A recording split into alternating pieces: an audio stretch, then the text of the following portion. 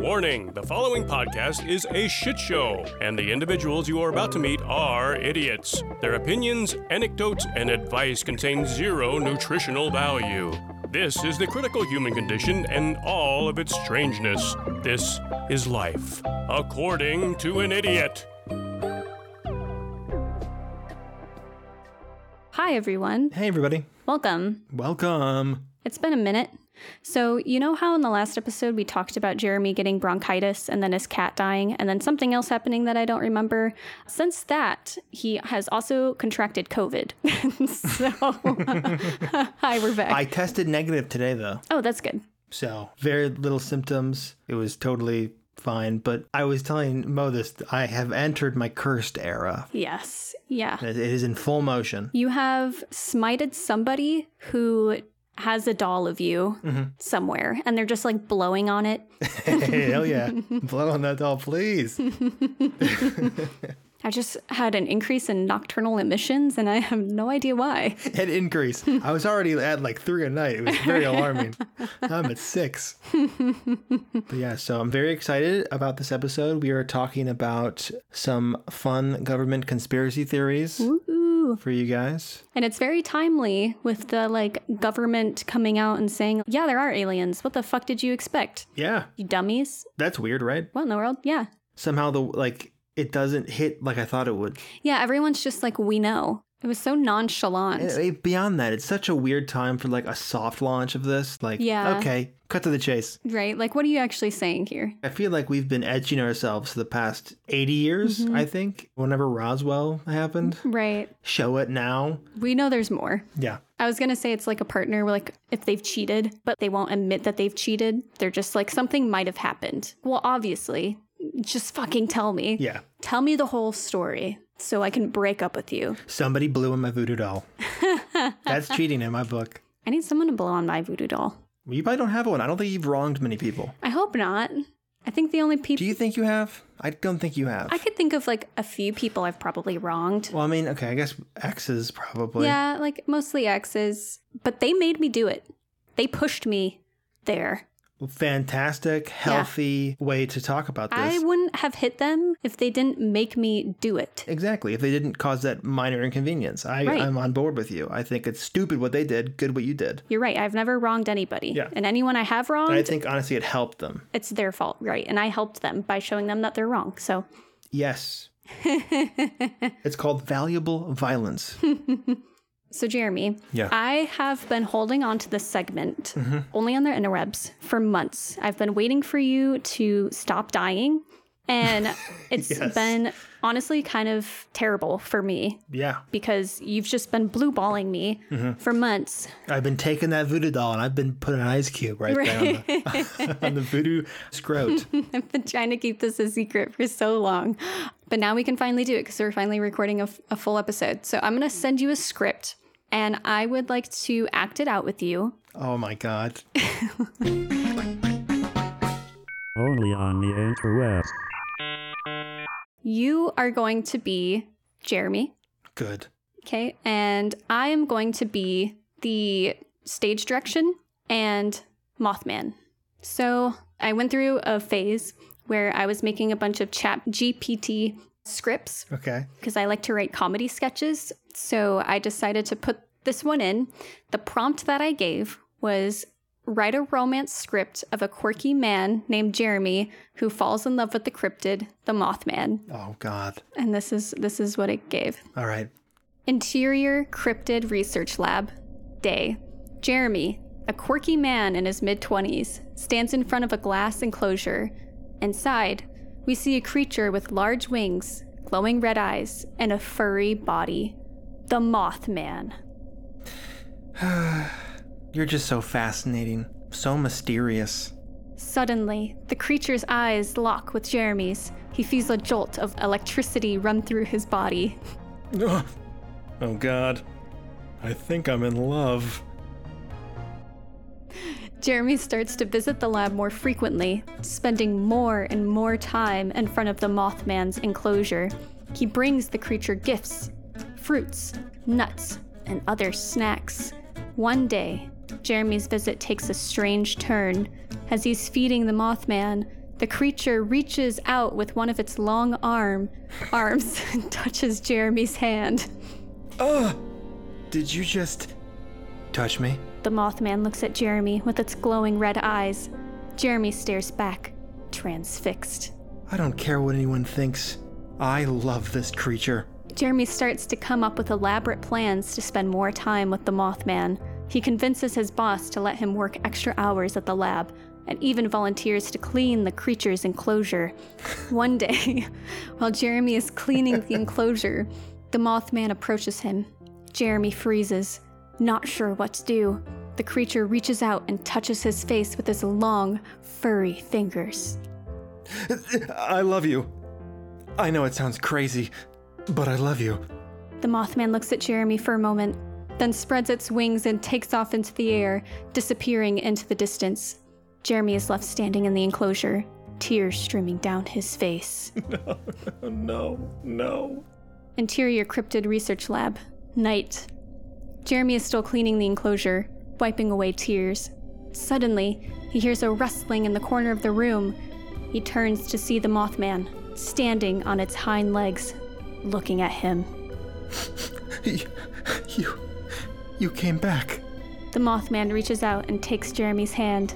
Jeremy feels a sense of peace and belonging. You know, right now I can hear my girlfriend in the hallway. She's chosen now to use the bathroom, and I know she's just hearing this out of context. And I just heard her laugh. So Jeremy feels a sense of peace. Okay, so the Mothman has returned to me. Mm-hmm. He takes my hand. I don't care what anyone thinks. I love you, and I always will. The Mothman looks at Jeremy, its red eyes glowing in the dim light. Jeremy leans in and kisses the creature's furry cheek. The two stand there for a moment, just holding each other. I know we can never be together, but I'll always love you. The Mothman spreads its wings and takes off into the night sky.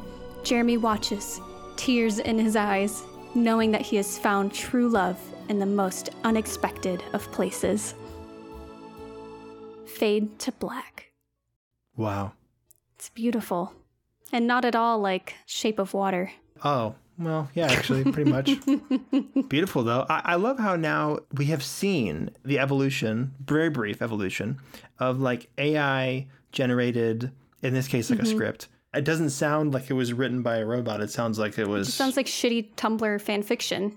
And like, exactly. That's pretty impressive because people really like that stuff. Not me, because I'm cultured, but other people. Of course. For sure. There is a young emo girl in 2013 on Tumblr somewhere who would have read that and probably would have thought about it later. Yeah, absolutely. Would have loved it. It would have become part of her personality. You know, it's become part of my personality. Good. I'm glad. I was hoping that. I also like how your only lines in it were like, I love you. I know I shouldn't, but I love you. I know. I felt like a woman in a movie. The only lines you give them are just like, oh, you're the best. I love you. I know I'm only an accessory to you, but still, you complete me. I can't help it. I wrote one too. I didn't end up saving this one, I don't think. And if I did, I don't remember where I put it. But I saved a script where me and you become best friends with Bigfoot. Oh, damn. And all he does is yelp. Fantastic. Oh, my God. I wish I could read that. That one is very cute too. You're the only person I know who could write fan fiction suggestively about me and a creature, and I wouldn't be uncomfortable or disturbed. If anybody else was like, hey, so I wrote some fan fiction about you fucking Bigfoot or performing fellatio on the Loch Ness Monster, I'd be like, oh, what the fuck is the matter with you? But Mo does it, and I'm like, yeah, well, that's okay. Like, I'm kind of like happy that you did that, actually. It's kind of nice of you. I'm glad that you're spending your time safely. So I think because this is going to be a little bit longer of a main segment today, we should just stick with the one segment and jump right into today's story. What do you think? I agree. Today's story is going to be all about the Montauk Project. Is that how you pronounce it? I'm actually not sure. It's Montauk. Now that I'm saying it out loud. Montauk. Yeah, Montauk.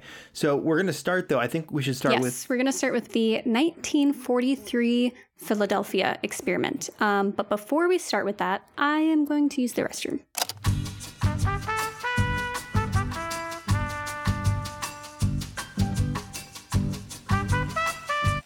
I waited for a little bit and I was like, you know what? I'm also going to take the time to pee. And I just want to remark on how much faster I urinated than you. I came back before you came back, and I had time to change my pants. So. Are you kidding me? I don't know if you remember what I was wearing. I was so. Of course I don't. I'm selfish. You wearing shorts now? Yeah. You know what? I am actually embarrassed now that was revealed because like that's more impressive than because I had a very quick pee, which means that you had a very quick return and change, a wardrobe change. I'm very quick. I just shoot it out. I do Kegels. And you just shoot out that piss exactly. from your vagina. Fantastic. So, speaking of pissing from vaginas, our subject tonight, it's whatever time of day you're listening. Our subject for this episode is all about government military experiments and conspiracy. Yeah, these are like conspiracies. Really bizarre ones, which is kind of fun. But if you don't understand, most people don't. Oh, yeah. So you're in the best company. Don't even worry about it. Sharing their curiosity to know the unknown, their tension, their readiness for inconceivable adventures. Is it human or inhuman? Earthly or unearthly? There is a secret government within our government. That's when it became a black secret project. They wanted a large number of boys to be used for mind control operations. Unbelievable? Fantastic? But I tell you, it could happen.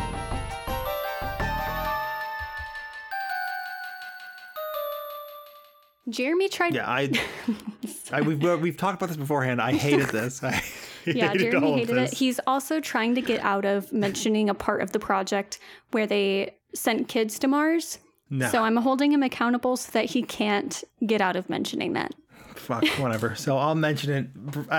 Fuck that. So anyways, what I like about this, though, is these two stories we will tell you are very closely related. I would even consider like sister stories.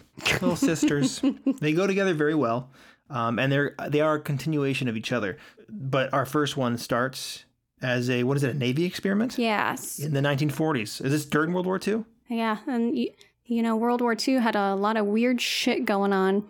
Nazis. Our president was in a wheelchair. That was fun. That was fun. That wasn't funny. That was fun. That was different. It sounds ableist of you. It is. It is. Maybe the Nazis came because of the wheelchair. They came because of the wheelchair? It's a fetish. I'm going to write that down to make a new script later. Good. Cancel me twice. Okay, so picture this. Carl M. Allen. He is an American merchant mariner during World War II. I'm going to call him Allen from now on because Allen seems more crazy to me as a name. I think Allen might be one of the most neutral names I've ever heard in my life, so it's interesting. I feel like compared to Carl, though, I just honestly don't like saying Carl either.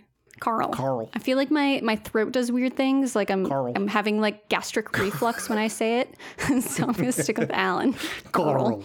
Like I'm Carl. Allen. Allen's very open throat. Carl is like I'm choking on my words. Exactly. You get it. Like a frog. I don't know, Carl. I hate it. Carl. So his family, later interviewed, described Allen as having a fantastic mind and being brilliant in school. However, he never held a job too long and was generally considered to be a drifter, a master, quote, leg puller, and prankster. In 1942... Well, whatever this guy did, I trust him. That's what I'm saying. A drifter, first of all, very accountable. Leg puller? Leg puller? That's just cute. What else are you going to pull? Allen? I got a few ideas. I know we're all thinking it. Oh, voodoo doll. In 1942... Allen joined the U.S. Marines, but was discharged less than a year later. I couldn't figure out why, but I'm assuming he was pulling too many things, even for the Marines. Afterwards, he joined the U.S. Merchant Marines. Something interesting about him is that he held a lot of different aliases throughout his life, including Carlos Miguel Allende, Senor Professor, and Colonel Carlos Miguel Cristoforo. In 1955, an anonymous package labeled Happy Easter arrives in the U.S. Office of Naval Research, or ONR, with a copy of the book The Case for the UFO, Unidentified Flying Objects by Morris K. Jessup. The book, once they opened it up, contained a ton of handwritten notes in the margins, annotating different sections of the book. And it appeared to be a debate between 3 individuals about flying saucers, alien races, and that Jessup was too close to discovering their technology. So it was people acting as though they're aliens. The notes in the book implied that they were written by aliens. Right. And that Jessup was too close to discovering their UFO hovering technology. So throughout the book, the commenters, the 3 different individuals, referred to each other as gypsies and discuss 2 different types of people who live in space. They're gypsies and space gypsies. Yeah, exactly. Their writing had like an odd assortment of capitalization and punctuation. Only one of the individuals is named, and they were called Jemmy, and the others were referred to as Mr. A and Mr. B. So no women, apparently. Well, I mean... no women aliens. Come on, of course. So a few months later, after this book appears, Alan starts writing letters to what becomes hundreds of letters to Jessup with his various aliases. The first letter warns Jessup not to investigate the levitation of UFOs any further. Alan also included a story of science based on unpublished theories by Albert Einstein that had been put into practice at the Philadelphia Naval Shipyard in October 1943. So he tells him this story of a ship that he observed disappearing. That was an experiment done by the Navy. The theory, the science that he claims is dangerous and that they were experimenting with was called the unified field theory. And this describes mathematically and physically the interrelated nature of forces of electromagnetism and gravity. So this theory hasn't been proven to be correct yet, but it was a theory by Albert Einstein. And the idea is that it could be used to bend light around an object, making it invisible. The experiment that Alan describes that he witnessed in the letter to Jessup is that while he was aboard the SS Andrew Forsyth on October 28, 1943, he saw a naval destroyer escort named the USS Eldridge be made invisible. It was then teleported to Norfolk, Virginia for several minutes. That was like 200 miles away from where they were, so they were able to see it. It teleported for several minutes before reappearing a few minutes later. The ship's crew apparently suffered various side effects. Some went insane. Others were frozen in place. Some rematerialized inside out, and others vanished completely. God. Some of the crew ended up being placed inside the ship. Like some of their limbs ended up fused in the walls or the floor. It's been claimed that the crew was later brainwashed to maintain the secrecy of the experiment. When Jessup wrote back requesting more information, Alan said his memory would have to be recovered and referred Jessup to a non-existent Philadelphia newspaper article that apparently covered the incident. But this article has never been seen or found by anyone. Jessup was later invited to the ONR to see the book with all the annotations, and he was able to identify the handwriting in the book as Carl Allen. And he was able to identify him by all the letters that he had wrote him. Okay. This later came out, and the U.S. Navy claimed that no such experiment was ever conducted, and the details of the USS Eldridge contradict the story's timeline. So they're saying that they were never in Philadelphia, they were never even around there, but if they were teleporting, that doesn't fucking matter, does it? Because they could just pop in. It doesn't. It defies. It defies logic. Exactly. They could just forge the ship's records. If they brainwash people, obviously they could just get away with it. So not a very good response, US of A. Typical. Typical. They also claim that the physics for this experiment are non-existent. Yeah. Which is very convenient for them. Yeah. USA. But interestingly, 2 officers at the ONR, Captain Sidney Sherby and George W. Hoover, investigated the story. They had a personal interest. That was a quote from the U.S. document about it. Personal interest. Which was interesting. Hoover ended up discussing the story and the different annotations in the book that was sent to the ONR with an Austin N. Stanton, who at the time was the president of Varro Manufacturing Corporation. And Stanton became incredibly interested in it and started making copies of Jessup's book with the annotations and Allen's letters. And they ended up making another book with all of these included that became known as the Varro edition. So these circulated and started spreading the story of the 1943 Philadelphia experiment. Some personnel stated that it was a misunderstanding once it started circulating, and that it was actually just routine research during World War II at the shipyard. They claimed that it was something called a degaussing experiment, which apparently is something that ships have where they discharge magnetic fields, and it can have an effect of creating like a greenish glow that might make it appear that it's becoming invisible. Yeah. Other versions of the story state that the researchers were preparing magnetic and gravitational measurements for the seafloor.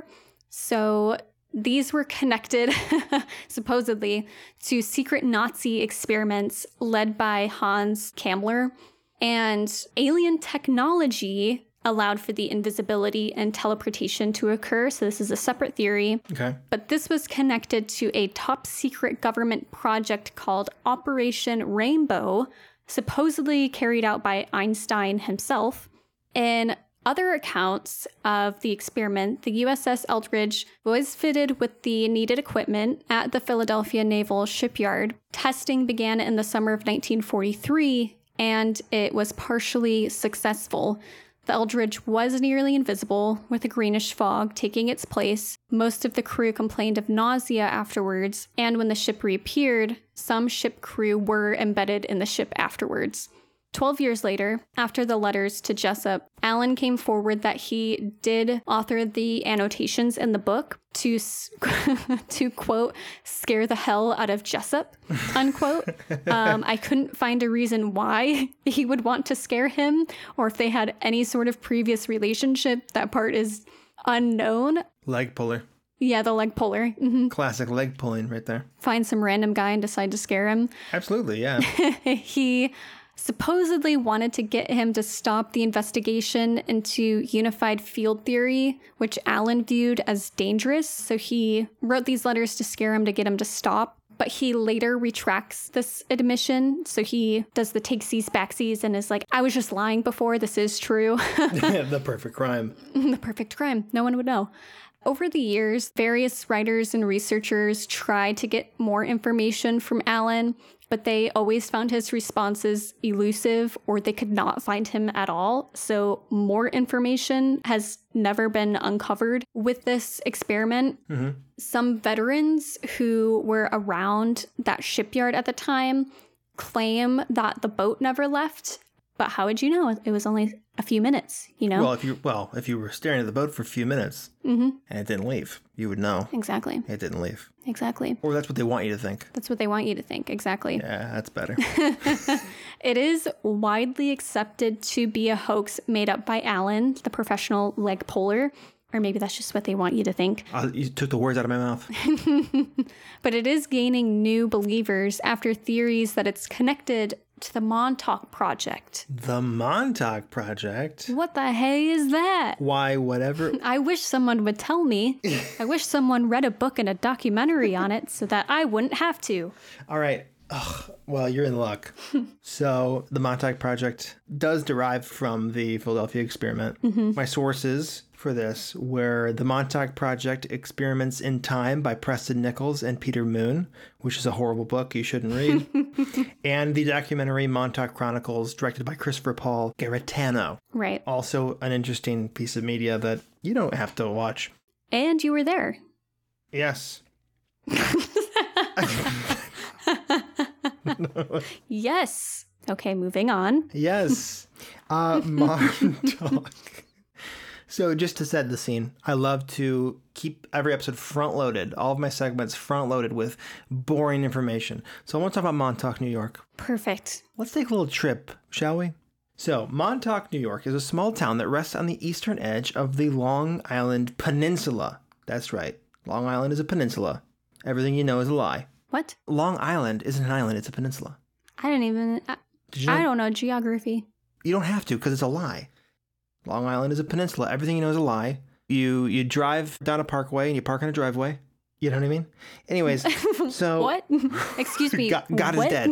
I'm trying to say God is dead, and there's no meaning to anything. Although it's primarily known for its beaches, Montauk also offers a rich history, the remnants of which can be found in places like Montauk Point State Park, home to the historic Montauk Point Lighthouse. And the Montauk Monster. Do you want me to go into the Montauk Monster very briefly? Yeah. It was a dead raccoon. Built... For you guys who don't know, the Montauk Monster was a little thing that happened in, like, what, the 2010s? Didn't we do like a monster mini on it or something? I don't think so. I feel like we've talked about it at some point. Google pictures of it. It's this weird looking animal that has no fur and is washed up on the shores of Montauk. And they're pretty sure it's like a dead raccoon or something like that because there is an animal testing lab that's nearby on Montauk, I believe, or across from Montauk that they think may have escaped and then drowned like a hero. Other theories are that it's connected to the Montauk Project, and it was a mutated animal. That's what they want you to think. They want you to think it's a raccoon. That's right. That's true. You're becoming a sheep. Oh, fuck. You're becoming a sheep just like the rest of them. Oh, shit. I've become a sheep. Damn. So the lighthouse, kind of involved with the story we're going to talk about, but there's a lot of history in Montauk, a weird amount of history. So built in 1796, it was the first lighthouse built in New York State, and its construction was the first ever public works project undertaken by the U.S. government. Wow. It was this lighthouse. Coincidence? I don't know. You be the judge. It was commissioned by President George Washington. Wow. That dude that's on the quarter and the dollar and chopped down a tree. And has wooden teeth. No, actually, he wore slaves' teeth. That's disgusting. Right? He had dentures, and they were connected by a metal spring that would allow him to open his jaw. So can you imagine how terrifying this man looked? Oh my God. I wouldn't fuck with him either. I'd be like, you know what? Keep the Americas. That's your leader? Old metal mouth? Yeah. Keep it all. Just like the sound of him talking. He probably couldn't hear what he's saying because all I could hear was like the creaking of the rusting metal in his mouth. Yeah, I imagine those little like wind up teeth chattering toys. That's what I imagine he looks like. Yeah, he looks exactly like that with a wig on top. The lighthouse remained in operation until World War II when the U.S. Army took it over. Coincidence? I don't know. So the military made use of Montauk from around the time of the Revolutionary War, and since then the small town has been home to Army, Navy, Coast Guard, and Air Force bases. Camp Hero, or Fort Hero, also called the Montauk Air Force Station, was a military base built in 1942 and will be the setting for the story of the Montauk Project. More specifically, it was a coastal defense station made to protect from a potential invasion of New York by sea. In 1984, Camp Hero was donated to the National Park Service due to the numerous animal habitats and rare ecosystems existing within it, and it now operates as Camp Hero State Park. While today it serves as a national park with wildlife sanctuaries and family-friendly amenities that make it an inviting tourist destination, the hallowed grounds are alleged to have contained government-sanctioned atrocities centered around brutal human experiments. Like sending kids to Mars. Isn't that brutal and sick? You should only send raccoons to Mars and then chuck them into the ocean afterwards. But they all came back smarter. The Montauk Project, as a conspiracy theory, stands as a testament to American paranoia. And I think this theory is so popular because I think in this day and age, there isn't a lot of trust with the government. That has, I think, gotten away from us so much that we assume the government is capable of doing these insane, which they are, insane atrocities. They have. But the ones that you hear in conspiracy theories like this are very fantastical and badass. Yeah. And the government, I do not believe, does badass atrocities. I don't think that exists. Right, they do really dumb ones. Like the cat one, where they were trying to hook up recording devices in cats. Oh, yes, yes.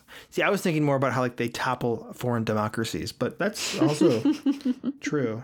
And also like give an entire country of people syphilis. Yeah, well, they did that here. Wasn't that in Haiti? Did they do that in Haiti? Oh, I'm sure they did it everywhere, but they did it to African-American populations. They would injected a large population of black males with syphilis and just to see what would happen, which is really fucked up. Yeah. So I think that the conspiracy theory says more about the culture it exists in than what it is criticizing, what it's about. So for America, it says our government has outgrown us. We do not trust or understand what they can do, what they're capable of. They kind of are a boogeyman.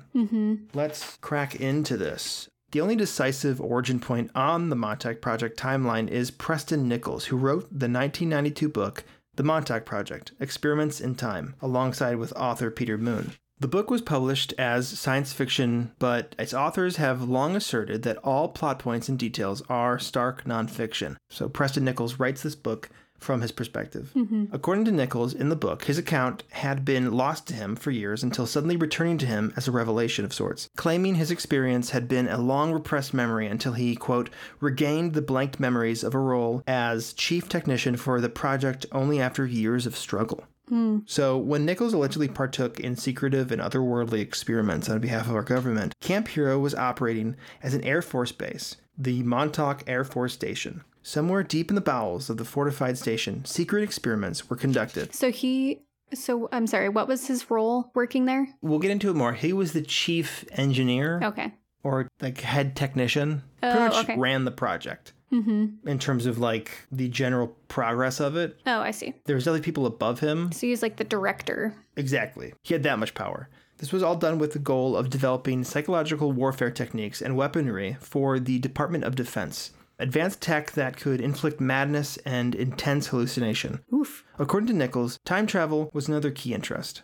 The essence of the story was wrapped up concisely in a 1993 advertisement for a workshop hosted by Nichols and other Montauk alum, which read, "The Montauk Project has been called one of America's greatest modern mysteries. The story began with the pioneering work of Wilhelm Reich and Nikola Tesla, took form in the government-sponsored weather control experiments in the early 1940s, and crystallized in the ill-fated Philadelphia experiment on invisibility during World War II. The Philadelphia experiment was closed, but long-term research continued. The Montauk Project, running through the 1970s and 80s at New York's Montauk Air Force Base, was an attempt to explore, chart, and ultimately manipulate the flow of time." So they saw the Philadelphia experiment and were wanting to do similar things. So a few years later, you said in the 70s, they started it up again, but this time with time travel. Well, so it never totally concluded. So it started originally as invisibility, and then they found a way to do something else, which was transport it. Okay. And then after years of research, they eventually, as they researched it, found out that more could be manipulated through psychic training. What's the project that we talked about where it dealt heavily with psychics and stuff? MK Ultra. Yes, right. Montauk Project is definitely, if it were to be real, it would have been influenced by MK Ultra. With mind control and stuff like that. So MK Ultra came before Project Montauk.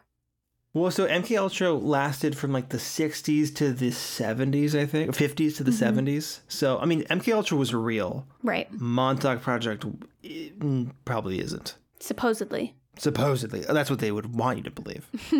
So I'll start now with the basic story beats that are present in the book, which is, again, the main source of the story of the book by Preston Nichols. And it follows Preston Nichols as he recovers his memory of working with psychics underground at this Air Force station in Montauk. The way you're saying that makes it sound like Preston Nipples. I'm pressing nipples. I've been pressing these nipples all day. So Preston, oh God, I'll just go start calling him Nichols. But Preston Nichols, born 1946, was an electrical engineer who worked as a radar technician and had a primary interest in electromagnetism. In the early 70s, Nichols was hired on as an engineer by a defense contractor on Long Island. Under this defense contractor, he assisted with an experimental study on telepathy and claimed that his findings showed proof that the phenomena existed. Oh my God. If you're hoping for more detail, you're out of luck. Although Nichols gives no description of how these tests and experiments were performed, the book vaguely mentions that tests were conducted on self-proclaimed psychics using electromagnetic monitoring equipment. The psychics were instructed to engage in telepathic communication, and using his mystery ham radio system, whatever it was, Nichols could detect unique activity on the airwaves that could isolate and trace back to the test subject. So essentially, he saw proof that when they performed telepathy, it was a literal signal in the air. It was what he calls telepathic waves. So Nichols claimed that the signals he recorded behaved similarly to radio waves. Nichols would carry on his research outside of work, monitoring psychic volunteers on his own time, and by 1974, Nichols had acquired a large body of data and noticed a consistent trend in his findings.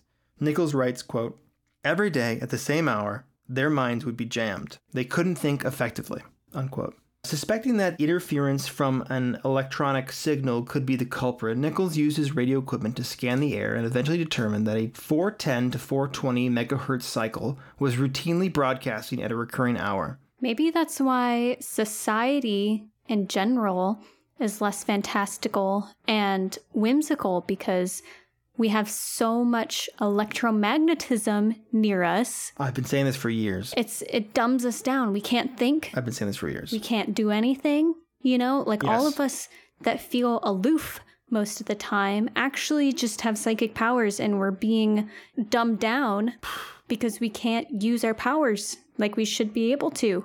Exactly, and that is a convenient narrative that helps me feel less like a loser. That's why we all need to just go to Burning Man. Hell yeah, dude. You know, be free. Burn the radios, burn the TVs. That's what I'm saying. Yeah. That Wi-Fi router in the back of your house, fucking unplug that witchcraft. Return it to Spectrum. Return it to Spectrum. Google. AT&T. Charter. What other ones are there? Bing? What are you're talking about, like search engines. Verizon makes routers. So there was this 410 to 420 megahertz cycle that was routinely broadcasting at a recurring hour.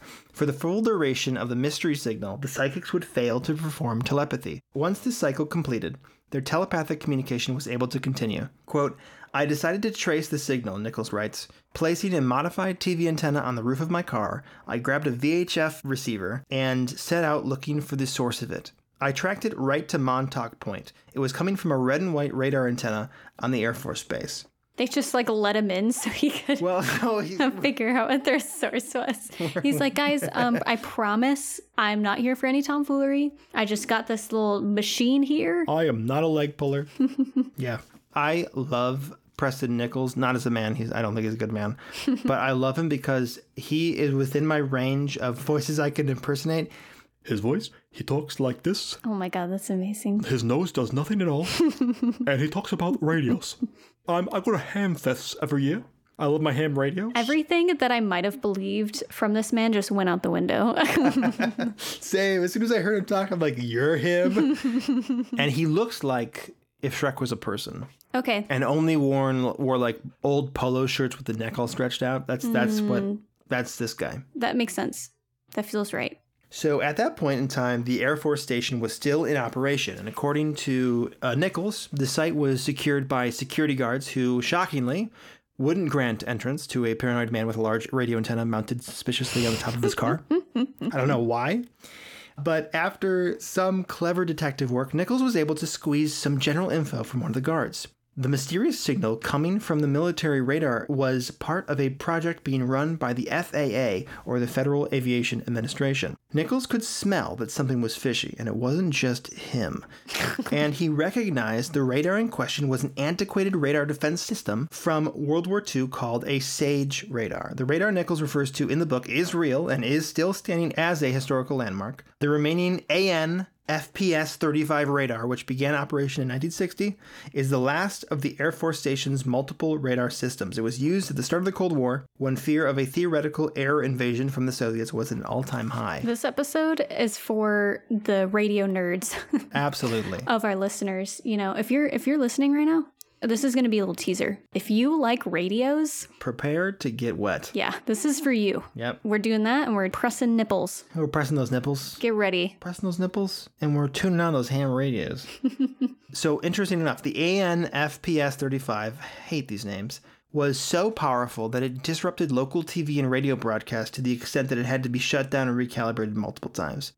So it's super powerful, and it definitely fucks with shit that we use. Okay. So today the radar antenna stands atop an old concrete tower with its massive 40-foot wide steel dish now left to decay from its perch high above the tree line. With its control motors and electronics long removed, the corroded radar dish can be seen rotating faintly in the wind. It looks ominous for sure. I feel like if Mothman lived anywhere, he would live there. He loves abandoned military installations, so yeah, of course. Right, yeah. Anyway, Preston Nichols had hit a wall with his research and with uncovering the purpose of the rogue signal being emitted from the Air Force Station. Years later, in 1984, Nichols received a tip from a friend that the Montauk Air Force Station was defunct, and it now laid empty in a state of neglect. Nichols ventured out to the site, surprised by the absence of security measures, with the gated entrance left unlocked and open, as were some windows in the buildings within. It's probably like the best day of his life. The best phone call he ever got. Oh my God. There's so much debris. As he strolled the grounds cluttered with loose papers and large debris, Nichols' neurodivergent, ham radio-obsessed brain led him toward the various pieces of high-voltage equipment. Keeping note of especially attractive hardware, he rang the surplus disposal agency to place bids on what he assumed was decommissioned military tech up for auction, which is a thing that happens when stuff is left on a military base. After a month of phone tag, Nichols was finally put in touch with an officer at a military terminal in New Jersey. The man explained that there was no record of any existing equipment at the Montauk station, so Nichols was free to claim whatever junk he wanted. The guy also set him up with who was the caretaker of the facility, like the groundskeeper. Okay. And so Preston took a friend who was a psychic named Brian. Of course. Let me call it my psychic, Brian. They toured the site and they were looking at stuff because essentially he wanted help picking up heavy stuff he could take home and mess with. Him and his psychic friend, as they were walking around, they split up like every good Scooby-Doo cartoon. And upon entering one of the site's abandoned buildings, Nichols met a homeless man who greeted him and claimed to recognize Nichols. After chatting, the homeless man was revealed to be a former employee from before the facility had shut down. Okay. He had been living on the base following a disastrous incident that had caused the base to be shut down. The squatter, a former technician at the location, had gone AWOL just before shit had hit the fan and therefore resigned to hiding out in the ruins of his former workplace. The homeless man convinced Nichols with a rich knowledge of the technical processes that he had carried out on past projects at the base. And he also mentioned that a terrifying beast had escaped the lab and destroyed the base and left it in the condition that it was. I know. Wow. It gets weird. It gets real goofy. So what I found was kind of interesting is in the book, he leaves out any of the information that the homeless guy tells him. He's like, he told me a lot of interesting info, but like you never actually get any true information. You get a lot of like, I heard something very interesting. Oh, okay. So it's just like blue-balled relentlessly. 100% the entire way there. And he talks radios for like 10 paragraphs every chapter. As their conversations began to wind down, the homeless man dropped a huge bombshell. He didn't just recognize Nichols from anywhere. He insisted that Nichols worked alongside him, back when the base was still in operation. And Nichols was his boss. What? As anyone would do upon being told that they had worked on a secret government project that had been mysteriously wiped from their memory, Nichols left. Is that like what he wrote? No, he literally just says, after I talked to him, I left. And I'm like, you just left after you talked? Like, that's what you do? And the guy who told him that is probably just like, what the? What the fuck? You didn't even say bye. He wandered back out into the abandoned site and met with his psychic friend, Brian, which is, again, possibly the most unpsychic name a psychic could have. The psychic complained that, quote, things weren't right, and that he was feeling some very funny vibrations. Oh my God. That's a direct quote from the book. I'm like, okay. Nichols asked Brian to carry out a psychic reading of the location. In his reading, Brian described irregular weather patterns, mind control, and a vicious beast. Wow. Yeah, Nichols and Brian gathered whatever discarded technical equipment they could manage and left the military station. And weeks later, Nichols welcomed a strange visitor into his home lab, a man claiming to have worked under him years ago at Montauk. Nichols had no recollections of what the stranger described, but it matched what the homeless man and Brian had told him. Wow. Nichols tried his best to disregard these bizarre encounters with acquaintances from a past he had no memory of. But as the mystery of Montauk eclipsed his daily life, Nichols planned a week-long trip to Montauk, where he camped out on the beach. Oh my God. Of course he did. So derelict. And frequented the local bars. Okay. Totally cool research. I was going to say, this feels like, you know when you watch like a Pixar movie or something, and they're like, how do we get information? Oh, we just go talk to people. This feels kind of like that, where they're like, I don't really know how to do things, but like, I watch movies a lot. Exactly. Surely I just go to the bar and ask people, and eventually someone will know something. Yes. Put on a long trench coat and had a magnifying glass with them, and was walking around going like, pardon me, do you ever see a monster around here? You guys ever hear about a monster destroying facilities? Yeah, I'm doing research. Just gets really frustrated that no one knows what the fuck he's talking about. He talked to everyone he could about the local abandoned Air Force station. He gathered dozens of stories about bizarre weather anomalies that had hit the town in previous years. Random hurricane-force winds emerging on a calm day, surprise thunderstorms and hailstorms striking suddenly from clear skies, and 6 separate stories about snowstorms in the middle of August, which is normal now because our Climate change, right? Our climate is in disrepair. But at the time, this was very strange. There were non-meteorological mysteries too. Stories surfaced of animals stampeding through town suddenly and in mass numbers, causing property damage. The town's chief of police humored Nichols' inquiry and mentioned that occasionally law enforcement would see unusual upticks in crime reported in isolated 2-hour periods, then stop altogether. Weird. So with that, we're going to jump to our next player in this dark web of lies. Okay. Duncan. Dunkin' Donuts? Dunkin' Donuts make me go nuts. I need a Dunkin' Donuts conspiracy. I want some Dunkin' Donuts right now. That sounds fucking good. I love donuts so much. I do too. You know what has really good donuts? Austin, Texas. Trying to lure me, a little honeypot, luring me to your little town. Yeah, I am. We got cowboys. Oh, I'm on board then. You tell me you don't want to see cowboys? Cowboys and oh my goodness. And drag queens. Now combine those all together, and you're blowing on my voodoo doll right there. In November 1984, Nichols began working with a psychic named Duncan Cameron. Duncan was an enthusiastic young man who was eager to take part in the work Nichols was conducting. Nichols' previous psychic assistant, Brian, who we know very well, expressed distrust in Duncan and decided to part ways with Nichols, although it totally sounds like he was just jealous. Brian was jealous of Duncan? Yeah. He's like, don't listen to him, Preston. He's not a true psychic like I am. Oh my God. And then Preston was like just excited to be around people who wanted to be around him. Yeah. He's like, you'll listen to me talk about radios for 2 hours? Talk about ham. As Nichols and Duncan grew closer, Nichols decided to drive them out to the abandoned Air Force station in Montauk, see what Duncan can pick up.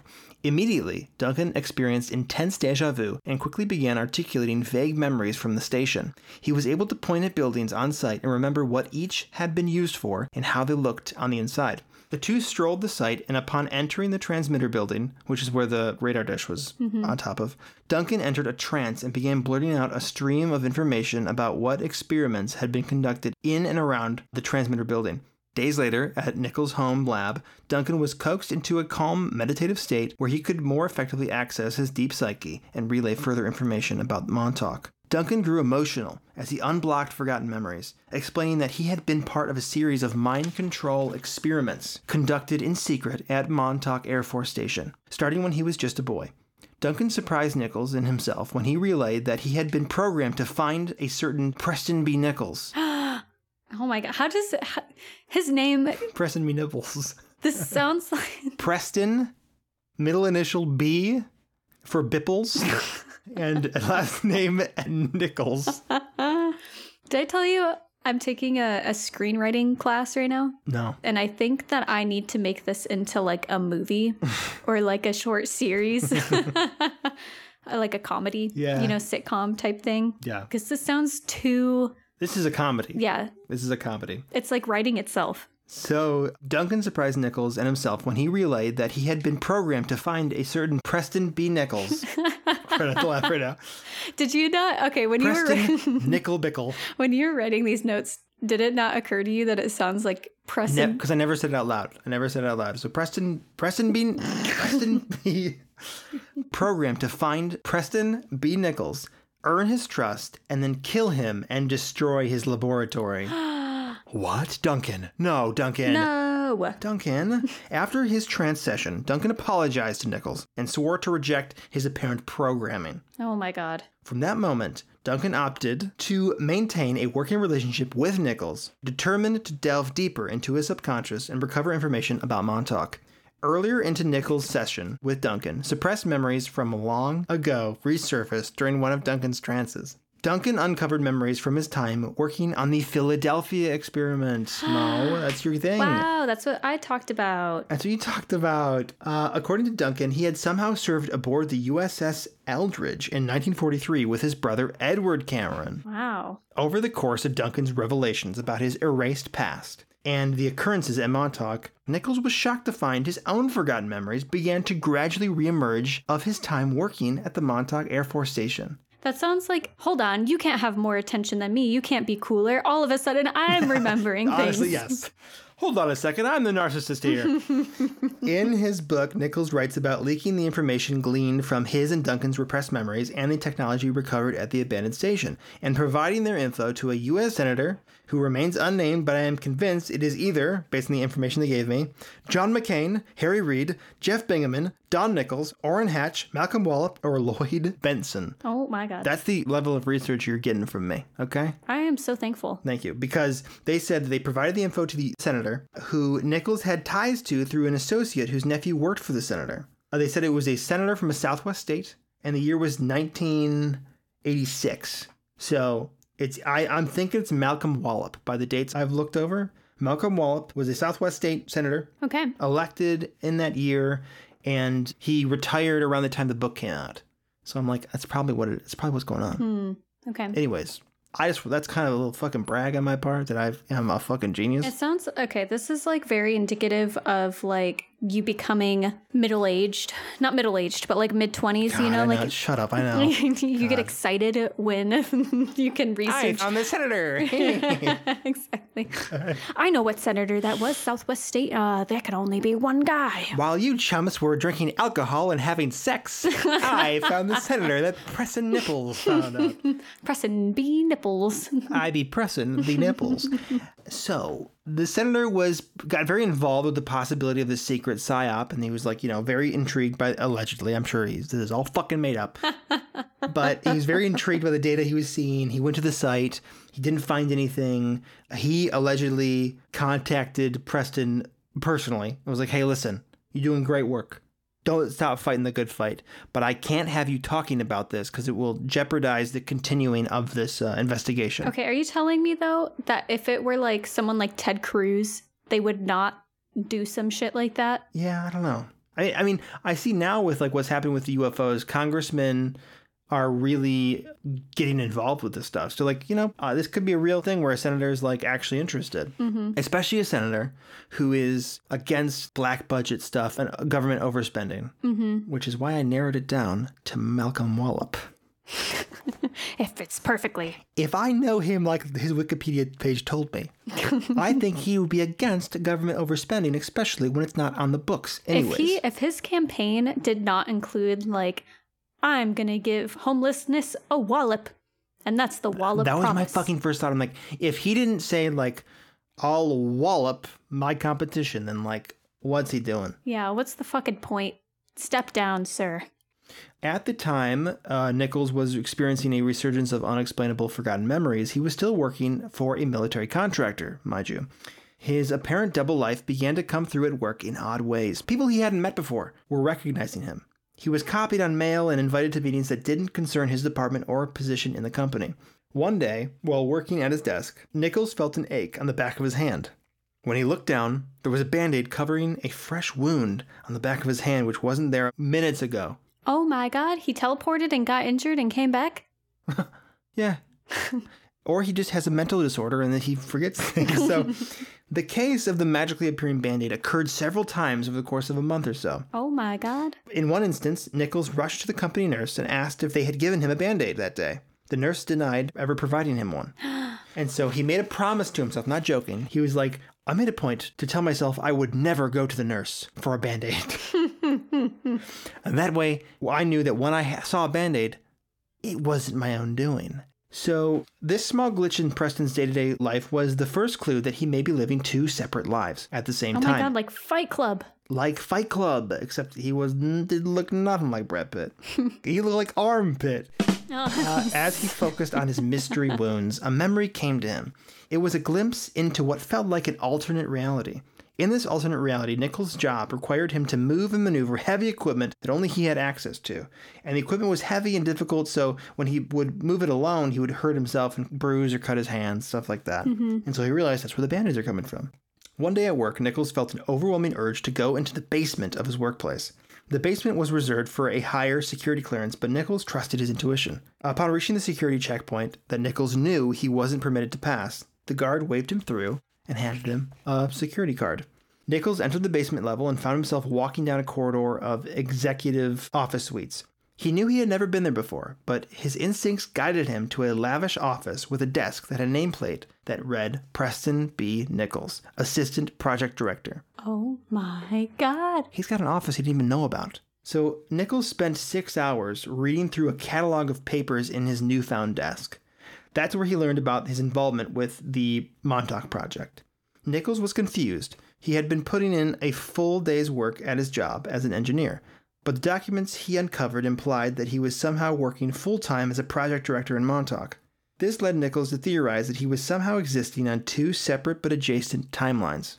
That's the only conclusion. And in all that time, in other timelines, he couldn't have bought new clothes.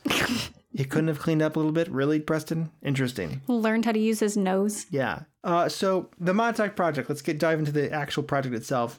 By 1990, both Preston Nichols and Duncan Cameron had regained full memory of their participation on the Montauk Project. Which is, how fun would it be if you made a friend and you guys both discovered missing memories, and those memories included you guys being even better friends? That's cute. Not only are we friends now, we were friends in the past. Brian is fucking raging at this. In 1967, scientists at Brookhaven Labs on Long Island had finally resolved the failures and questions that had come from the Philadelphia experiment starting around 1948.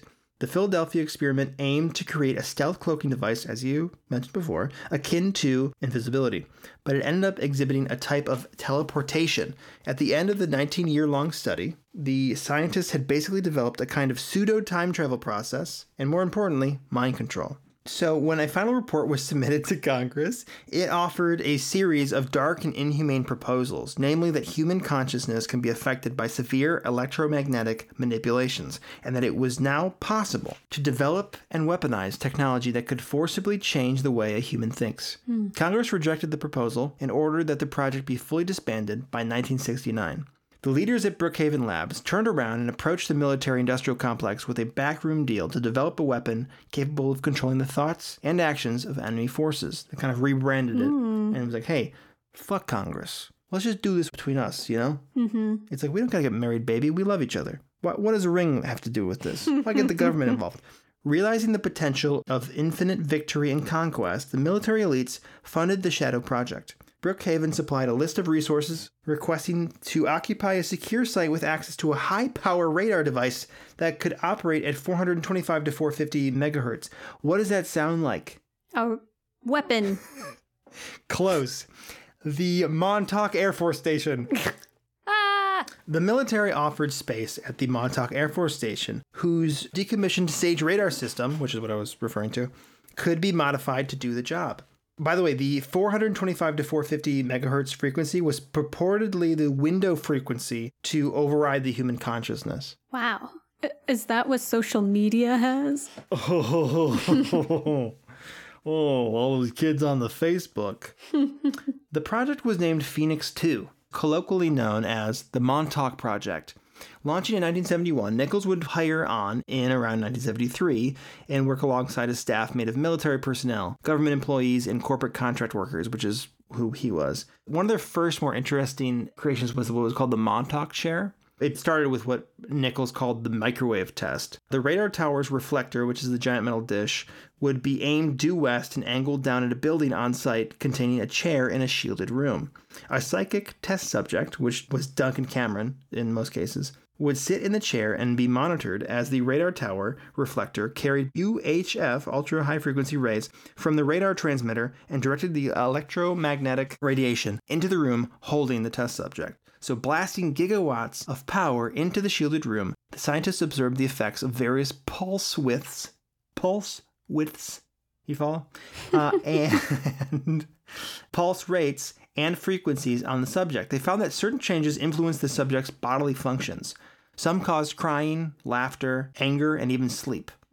It was common knowledge that whenever the Sage radar was in operation, the collective mood on base would change as well. Interesting. So with the 425 to 450 megahertz of radio frequency power, the test operators had full control of the subject's biological functions, and therefore their minds. Though harmless for the test subjects, repeated daily exposure could damage a person's insides.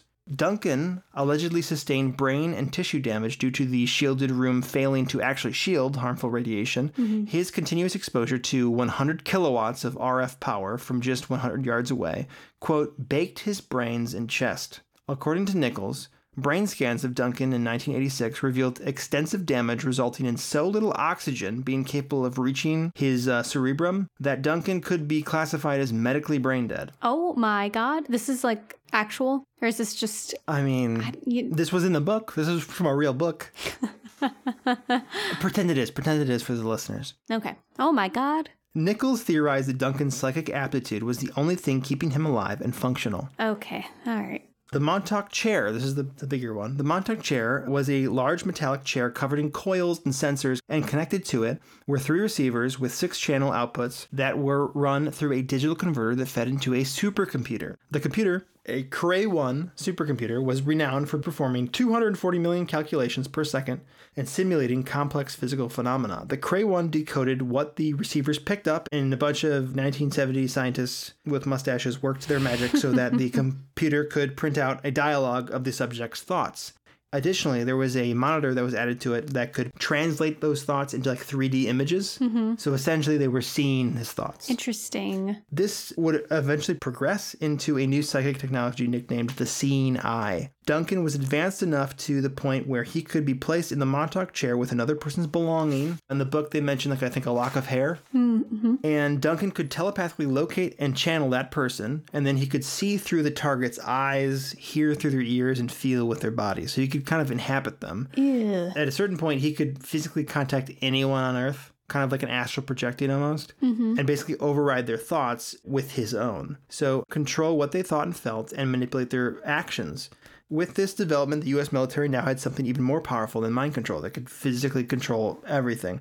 So in these experiments, Duncan proved capable of using psychic energy to perform destructive acts as small as focusing on any random storefront window and shattering it, to influencing the local wildlife to charge through towns suddenly and in mass numbers. Duncan could even control the emotions and actions of large groups, triggering sudden brief crime waves in town. It got to the point where a psychic subject like Duncan could, for lack of a better word, upload full commands onto an unwilling person's mind, meaning that any civilian could be used like a sleeper agent to carry out tasks or even assassinations on the military's behalf. At its peak, the project succeeded in manifesting physical objects out of thin air. What? Duncan would be hooked up to a far improved version of the Montauk chair and instructed to imagine a random object. Now, the tech, it makes no sense. He thinks of something, and then on the monitor, they would see like the object manifest through like that wireframe kind of Matrix old animation style. Yeah. They would see the kind of object appear on screen, and then it would manifest somewhere on base. So he'd think of like a coffee mug. He would think about it. On the monitor, you'd see a coffee mug start to manifest, and then somewhere on the base, a coffee mug would pop up out of thin air. This would eventually, believe it or not, lead to time travel. So, John von Neumann was a Hungarian-American physicist and polymath who, among many accomplishments in the field of math and science, famously worked on the Manhattan Project. He was essential to the creation of the hydrogen bomb and the project's success in general. Now, von Neumann died in 1951 at the age of 53, or at least that's what they want you to think. Oh my God. According to Preston Nichols, Neumann held a lead role on the disastrous Philadelphia experiment and was placed in witness protection afterwards. Nichols claimed to meet Neumann, who was now a very old man, and they compared notes. Nichols was curious how his work in Montauk was connected to the Philadelphia experiment. Van Neumann revealed to Nichols that when the USS Eldridge reappeared after teleportation, it killed a majority of the crew on board. Yeah. But Neumann proposed a solution that could have prevented it. At the time of the experiment, one of the ship's generators had failed, causing a chain reaction that interrupted the mission and caused mass casualties. Neumann suggested that if someone could be sent back in time to disable the busted generator, the USS Eldridge would theoretically teleport back safely. Bing, bang, boom, crisis averted. Right. For this rescue mission, Nichols and Neumann selected Duncan Cameron and Al Bielek Al Bielek is a crazy old man who claimed to be part of this. A consultant at Montauk claims to be one of the 2 sailors who, quote, fell through time from the 1940s to 1983, part of the Philadelphia Project. Weirdly enough, Al Bielek claimed to have been originally born as Edward Cameron, the brother of Duncan Cameron. Alien tech was used by the government to erase him from his own timeline, instead turning him into Alfred Bielek, who was born in 1927. Okay. I don't know what the fuck he's talking about. What? It makes no sense with the story that's already fucked up. Okay, so he was born in the 40s, used alien technology to be born 20 years prior. Yeah, his thing was, I was actually Duncan's brother, but when we went back in time to go fix the Philadelphia experiment, I was changed, and I stayed there, and I was turned into Al Bielek. And so now he's an old man in the 80s, because he was on the USS Eldridge in World War II. So it doesn't make... This really is an episode about mental illness and the joy of storytelling. So they sent Duncan Cameron and Al Bielek, or fucking Edward Cameron, whatever. Like, Al Bielek is also Duncan's brother, but he's not. So did Duncan, believe him? Does it say anything like that? I don't know where Duncan is. I don't think Duncan's alive. Okay. So the only guy who I didn't see any footage of was Duncan. So those 2 men were enlisted to take the daring plunge into time and change history. And they failed, obviously. You'd think, okay, but they did not. What? Duncan sat in the Montauk chair and manifested a time portal to the USS Eldridge in 1943. Duncan and Al entered the portal, boarded the ship, and disabled the generator. For whatever reason, Al Bielek decided to stay in 1943. Maybe it was alien tech. I don't know. I think he's insane. And Duncan returned to Montauk. Upon exiting the portal to Montauk, Duncan emerged horribly damaged by a skip through time and was dying of old age. Oh my God. Apparently, Duncan's sudden aging posed a problem. Duncan had performed other time jumps in preparation for the mission, and his sudden senior citizen status in 1983 could spawn devastating paradoxes, because all of a sudden... I don't understand it, but I'm just saying it got all silly, so time could be fucked. I don't understand why, but the scientist's solution to this was to send a psychic message to Duncan's father in the past. At the time, Duncan Cameron Sr. had not yet had a son, only a daughter. The instructions were psychically planted in Duncan Cameron Sr.'s brain to begin impregnating his wife with male offspring as soon and as often as possible. What? All in a day's work. Oh my God. The U.S. military. Because of this, Duncan was then conceived and born in 1951. All thanks to the government.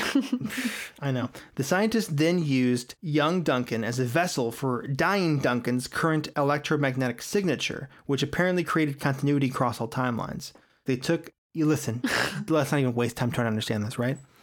And then I guess they also used some sort of reverse aging formula on Duncan using psychic electromagnetic bullshit. So anyways... Let's talk about the monster and then we'll be done. Oh my God. This was a roller coaster. Oh, so how do the Mars kids fit into this? Oh God.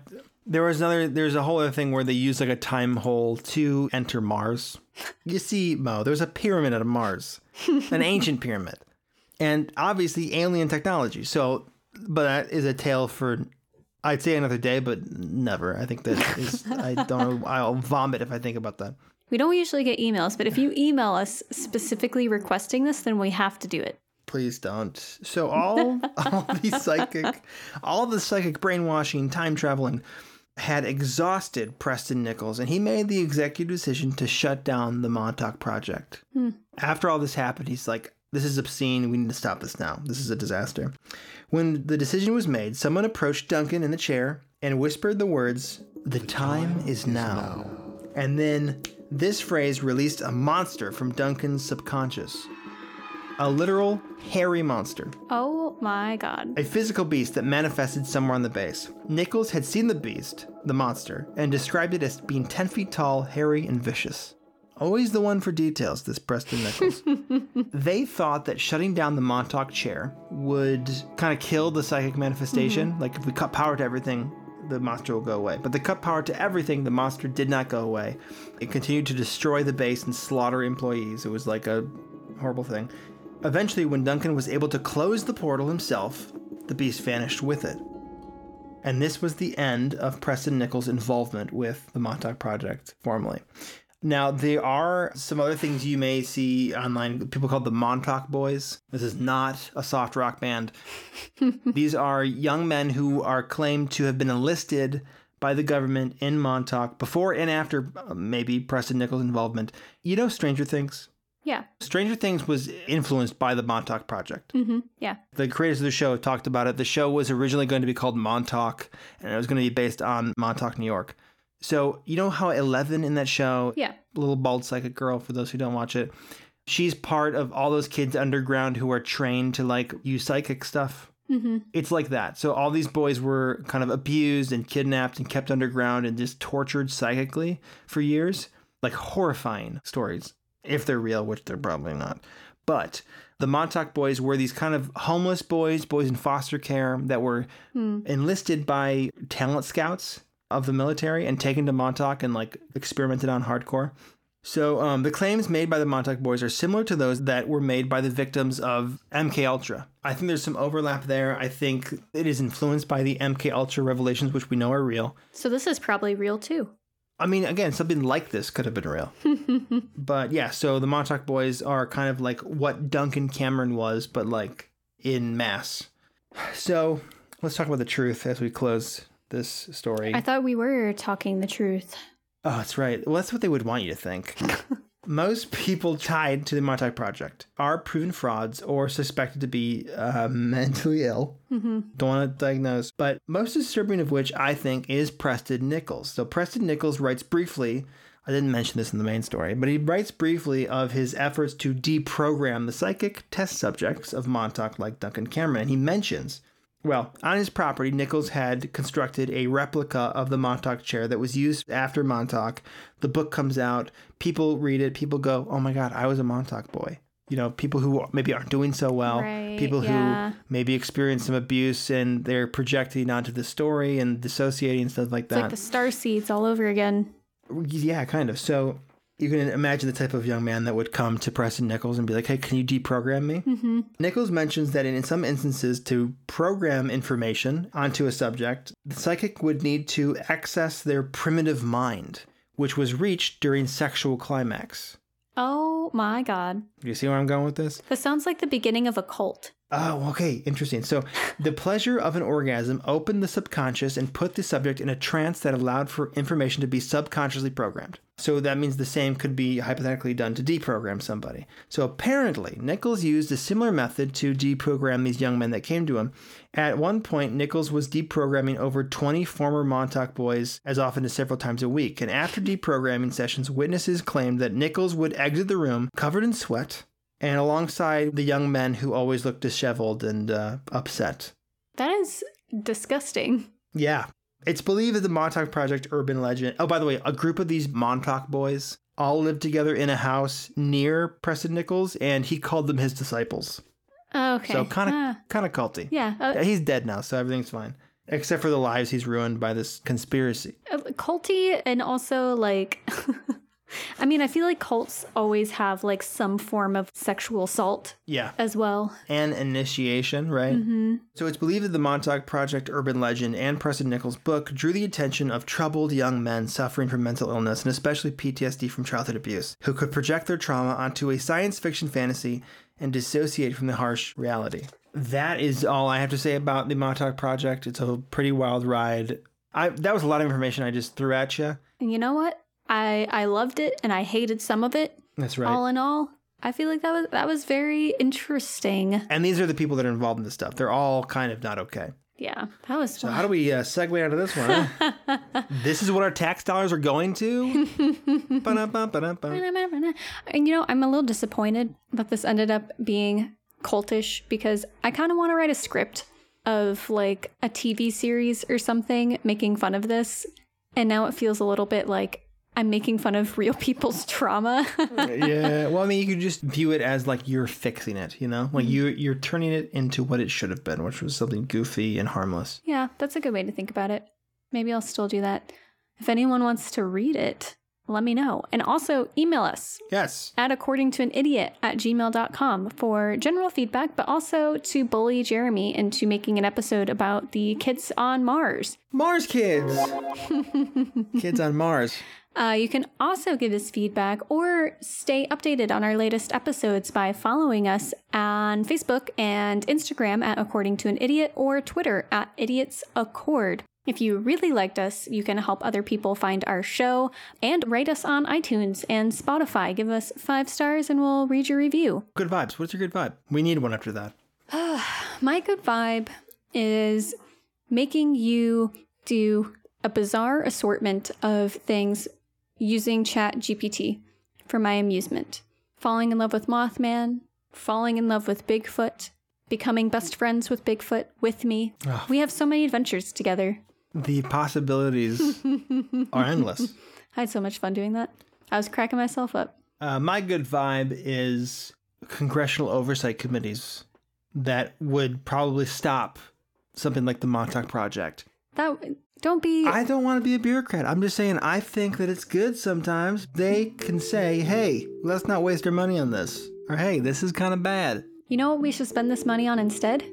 Giving it to corporations who need it. That finally someone said it. They are hungry. They need help. Right. They're going to be bankrupt without us. Yes. What are they going to do if they can't write the laws? Exactly. Operate ethically? No. That's horrible. That's horrible. Can I change my good vibes to you finally not being sick anymore? I'm healthy right now, kind of. I'm fresh off COVID. Yeah. You got like a brief 1-2 week period where you like probably won't get sick again. Nice. And then after that, who knows? Yeah. But for now, you're okay. And that's all that matters. And for now, we will say goodbye to all of you. Yes. Thank you for listening. Did you finish your post-amble about I think so, right? Instagram, Facebook, Twitter, email us, rate us. All that good stuff. I think that's it. I think that's all we talk about. I think that's all I say. Fabulous. Well, thank you all for listening. I will see you in time. We love y'all. Bye. See ya.